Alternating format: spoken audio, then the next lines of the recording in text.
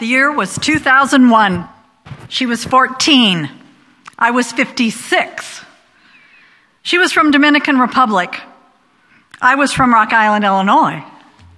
She spoke Spanish. I spoke English. Yet here we were on a divine appointment that only God could have orchestrated and put together. A good friend of ours started a mentoring program in Lawrence, Massachusetts. Not many of the kids were graduating, and he wanted to start a mentoring program to get these kids to study, and especially English. So I was asked if I would be a mentor and help with English, and I prayed about it, and God said to me, "Will you speak English?" Yeah. So I signed up, but I really prayed for the person that they would match me up with. We're going to be together for 4 years. I really wanted it to be God's appointment. I got her name in the mail, and I headed to Lawrence High School to meet Dioselyn Carpio.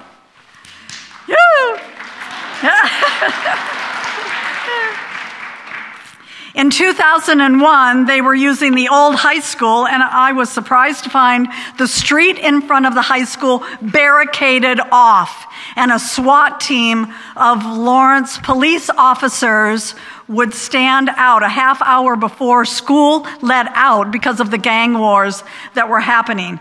And I was totally surprised. They were armed and they were ready for whatever might happen. No one could use that street in front of the old high school for that, hour when school got out.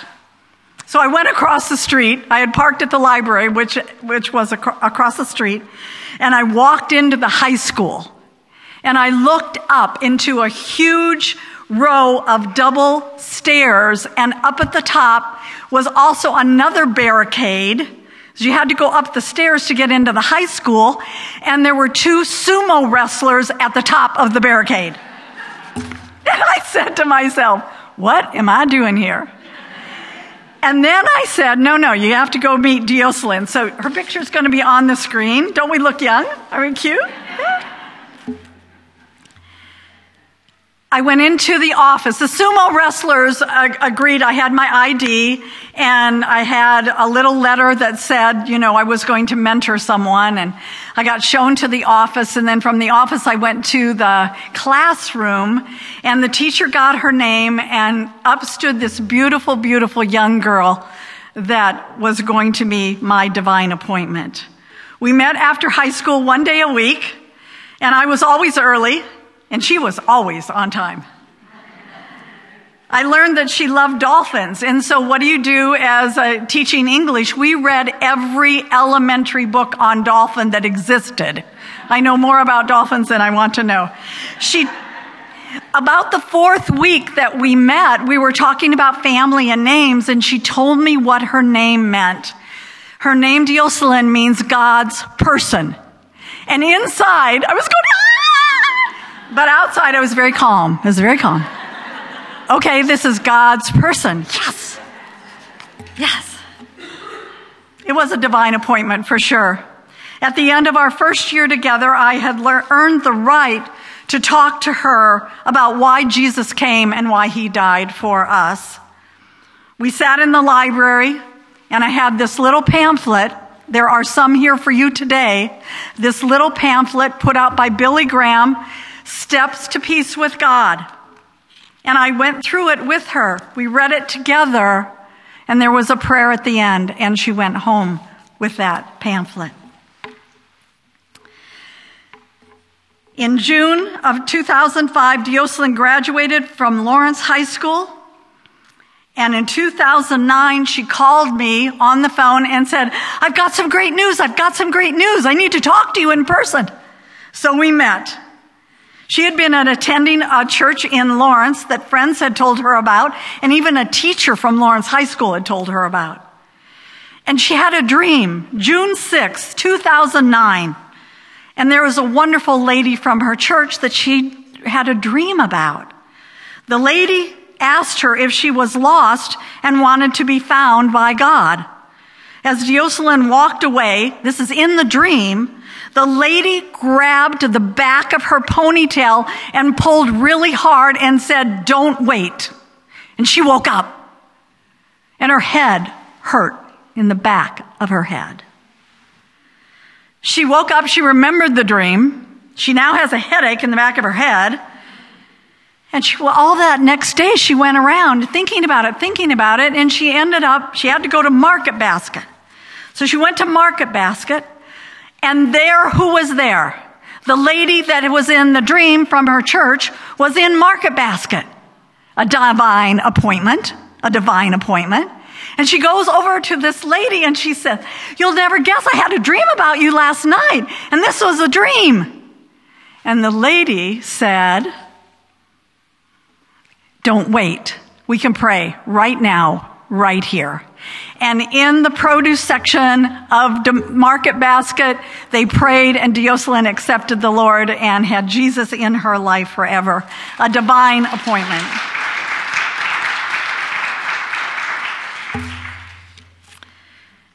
Dioselin's God's person, and she's here right now. Dioselin, since then, her sister, her brother, her uncle, her aunt, her mom, her children, her grandmother and husband have all become Christians, and also a friend from work. And those are all divine appointments. It's not just her, but it's a link in the chain that is used. I'm going to read the following scripture that's going to be on the screen. You follow along with me. John chapter 4. The Pharisees heard that Jesus was gaining and baptizing more disciples than John, although in fact it was not Jesus who baptized, but his disciples. When the Lord learned of this, he left Judea and went back once more to Galilee. Now he had, everybody say had. You with me? Gotta say it again. He had to go through Samaria.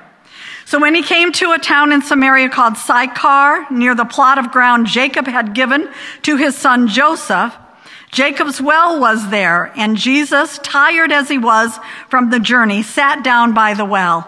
It was about the 6th hour. When a Samaritan woman came to draw water, Jesus said to her, "Will you give me a drink?"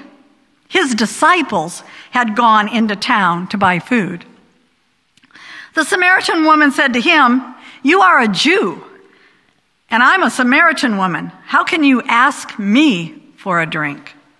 For Jews do not associate with Samaritans. We're going to look at a map, and we're going to see what was going on here. The map now shows us Judea in the south, head north to Samaria, and then up to Galilee. This is the route that they had to take. The map shows us people would not ever enter, the Jewish people would not ever enter Samaria.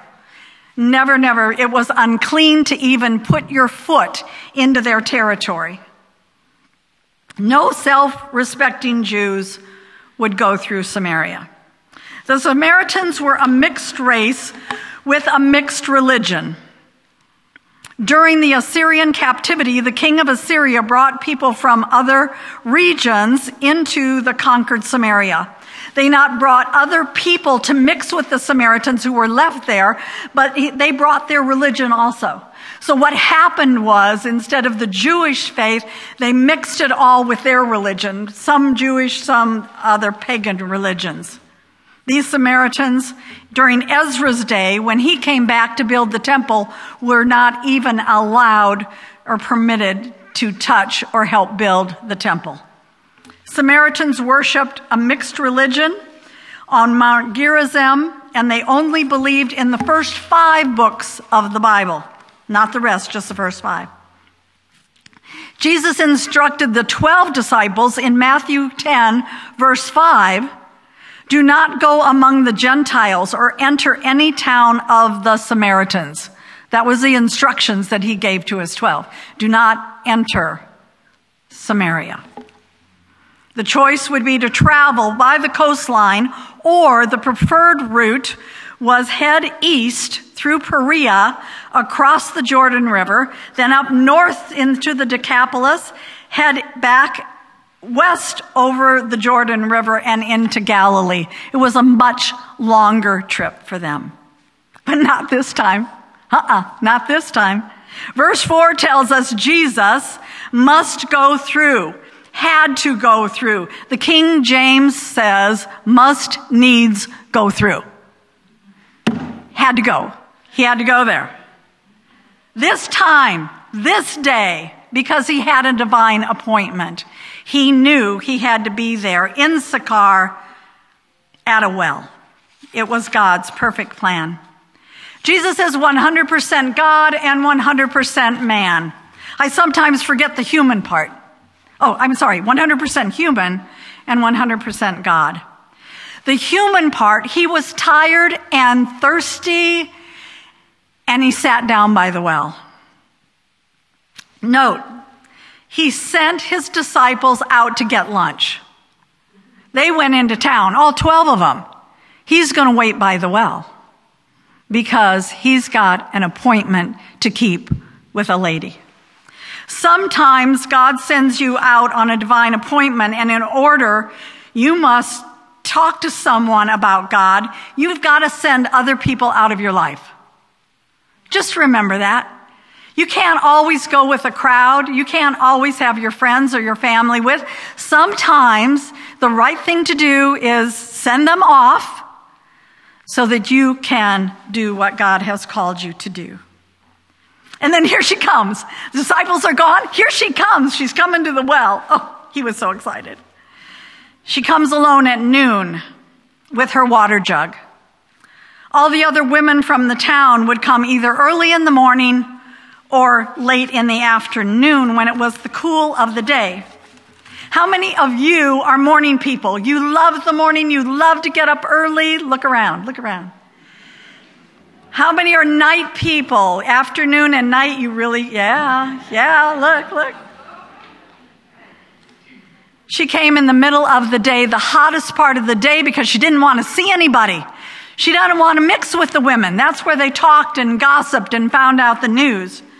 She wanted to miss the crowd, the gossip, the humiliation, the backstabbing, the looks of contempt from the other women in the town. She is a banished woman, totally excluded from the community. But Jesus is there for her, waiting for her, ready for his divine appointment. He speaks and she's in shock. He not only speaks, but he asks her for help. Will you give me a drink? She could tell by his dress, his accents, and manners that he was a Jew. How can he speak to a woman? And she calls him on it. Now I have a question for you. Will you be open to divine appointments that God has for you? And are you open to getting rid of friends, maybe family sometimes, so you can reach out to the special person God has for you to share Jesus with? On the screen will be John 4:10 through 15. And I will read this for you as you follow along. Jesus answered her, "If you knew the gift of God and who it is that asks you for a drink, you would have asked him, and he would have given you living water." "Sir," the woman said, "you have nothing to draw with, and the well is deep. Where can you get this living water? Are you greater than our father Jacob, who gave us the well and drank from it himself, as did his sons and his flocks and herds?" Jesus answered, "Everyone who drinks this well will be thirsty again, but whoever drinks the water I give them will never thirst. Indeed, the water I give him will become in him a spring of water welling up to eternal life." The woman said to her, "Sir, give me this water so that I don't have to get thirsty to keep coming here to draw water." There's a slide that's going to go up of Jesus speaking to the woman. She must have looked like Jesus had two heads. She said, He can give me water, but he doesn't even have a bucket. How's he going to give me any water? Here we have a conversation where two people are talking about different things. I do this with my husband sometimes. He'll be talking about something, and he'll go on and on and on, and I join in the conversation, thinking that I know what he's talking about. However, as the conversation goes on, you've done this, right? It goes on and on, you go, what are you talking about? Because I'm over here and he's over here. Yeah. The Samaritan friend we're talking about, she's talking about water, H2O. We drink a lot of it. You may have some right now where you're sitting. We carry water around with us all the time. We need water, H2O. But Jesus is talking about spiritual water, a gift from God called the Holy Spirit. The Spirit that will come on you, be in you, and never, ever leave. And you will never be spiritually thirsty again. She would love not to have to come to the well and have to run into women or people. So she's thinking, oh, maybe he'll give me a stream right by my house. Or maybe I'll have my own well.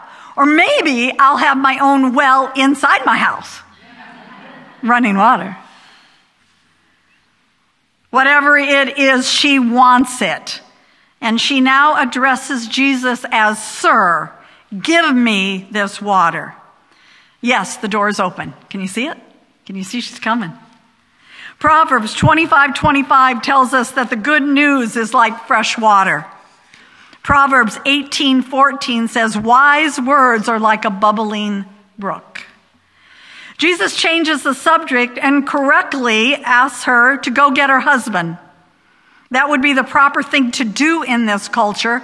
A man speaking with a woman alone would not be wise, and so the woman would always be asked to go get her husband.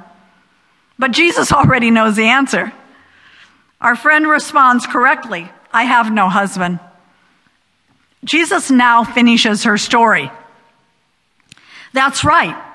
And you have had 5 husbands, and the man you now have is not your husband. He did not condemn her, but stated the facts. And he let her know that he knows all about her.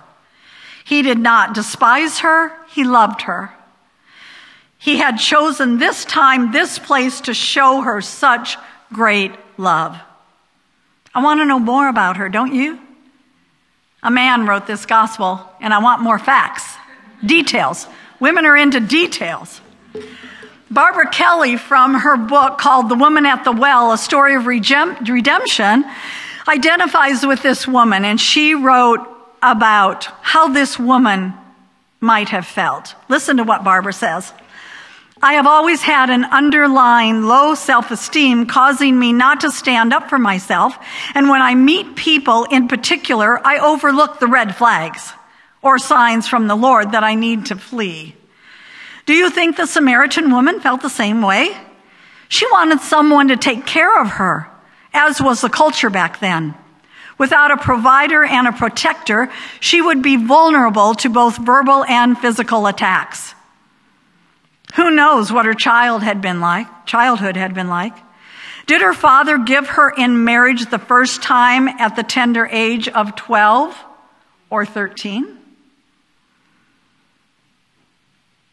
Did her father give her to a man who was abusive? Was she a virgin, as the culture at that time had called every woman given in marriage to be? Had she been sexually molested as a child? Had she been a victim of physical abuse as she grew up? Who were these men that she had been married to, and why did they divorce her? Did they have affairs and divorce her for someone else? Did they divorce her because she had been unfaithful?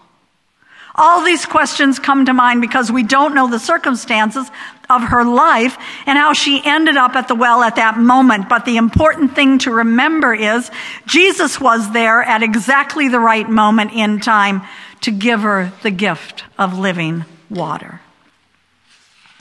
What are you thirsty for? What have you used to satisfy your thirst? Family, career, shopping, entertainment. Only Jesus can satisfy. He is the one who will satisfy your longing, heal your pain, love you just the way you are this moment. John 7:38 tells us, he who believes in Jesus, as the scripture has said, out of his heart will flow rivers of living water. Our friend now admits that Jesus is a prophet. And to change the subject, she heads down another path. She's going to talk about religion. She's heard a little bit about that. Where's the correct place to worship? She asks. He tells her it's Jerusalem. Jerusalem's the right place. We get the Bible from the Jews. Jesus is Jewish. But for us, the answer is important. The verses are going to be up on the screen. John 4:21 through 26. Read it with me. Jesus declared, believe me, woman, a time is coming when you will worship the Father, neither on this mountain or in Jerusalem. You Samaritans worship what you do not know. We worship what we do know, for salvation is from the Jews. Yet a time is coming and has now come when true worshipers will worship the Father in spirit and truth. For they are the kind of worshipers the Father seeks. God is spirit, and his worshipers must worship in spirit and in truth. The woman said, I know that Messiah called Christ is coming. When he comes, he will explain everything to us. Then Jesus declared, I who speak to you, I am he. I love this. I love this. Our friend goes from thinking of Jesus as a thirsty Jewish man to calling him sir, to calling and admitting he's a prophet because he knows all about her, and then talking about the Messiah is going to come. What a divine appointment. What an awesome moment. Now listen carefully. We today who have Jesus in our hearts must worship in spirit and in truth. We must be real, genuine, authentic. This is not tied to a church, but inside our hearts. God is spirit. He's invisible. He's omnipresent, never confined to any single place.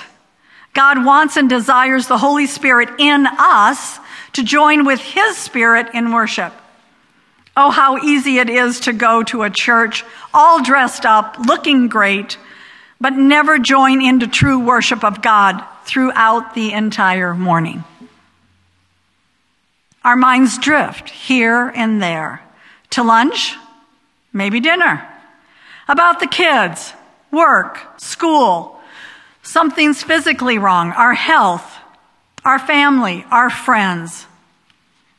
But it's a choice to let go of all the demands of life and really focus on him, God, wherever we are, God Almighty, to sing to him, to listen and to learn and to find out more about him. And you can worship God anywhere. One of my favorite places to worship is in the car. I put on my CDs. I know, some of you don't even know what a CD is, but I put on my CDs and I sing in the car. And there are times I'm crying. I'm crying because my spirit is touched, God's spirit. Really worship him. Romans 8:31. If God is for us, who can be against us? He who did not spare his own son, but gave him up for us all, how will he not also, along with him, graciously give us all things? He wants to give all of us all things. The Samaritan woman now is there. She knows in her heart, Jesus gives the living water. To her, a banished woman of Samaria, he tells the amazing truth. He is the Messiah, the Christ, God in flesh, standing right in front of her. It's the first time he shared it. He did not share it with the disciples. He did not share it with the religious rulers. He picked this woman in Samaria at this well to tell her, I am God in flesh. What joy, what freedom, what a blessing. She leaves her water jug, which is really, really important, and she runs into town. Gone is her guilt, her humiliation, and the pain. She feels real love for the very first time. The very first time. Someone loves her just the way she is and completes her. She runs and she tells the men in the village. Why does she go to the men? Because the women aren't talking to her. Right? She runs and tells the men in the village, come and see a man who told me all the things I ever did. Is not this the Messiah? Yes, they came. They came to meet this man. And they believed. Some of them believed. The town officials invited Jesus to stay 2 more days. And he did. And he taught. Don't you wonder what the disciples were thinking? We shouldn't even be here. But he stayed. How about you? God knows everything about you. He knows everything about me. And he loves us anyway, just the way we are. God wants a relationship with you. Will you say yes to Jesus right now? Will you pray and ask God to give you a divine appointment this month in order to share his love with others? Now it's decision time for you. I've got 2 helpers. Dioselin and Allie are going to get up and they're going to distribute cards to you. You need to make a decision right now at the well. I'm going to give you a couple of minutes. There is a name I love to hear. I love to sing its worth. It sounds like music in my ear, the sweetest name on earth. Oh, how I love Jesus. Oh, how I love Jesus. Oh, how I love Jesus. Everybody, because he first loved me. Thank you, Father, for this time. Thank you for divine appointments. Thank you that you know everything about us and you love us. Keep that living water in us. Keep it springing up like a well over and over again, that we may serve you all the days of our lives. And everybody said, amen. Thank you.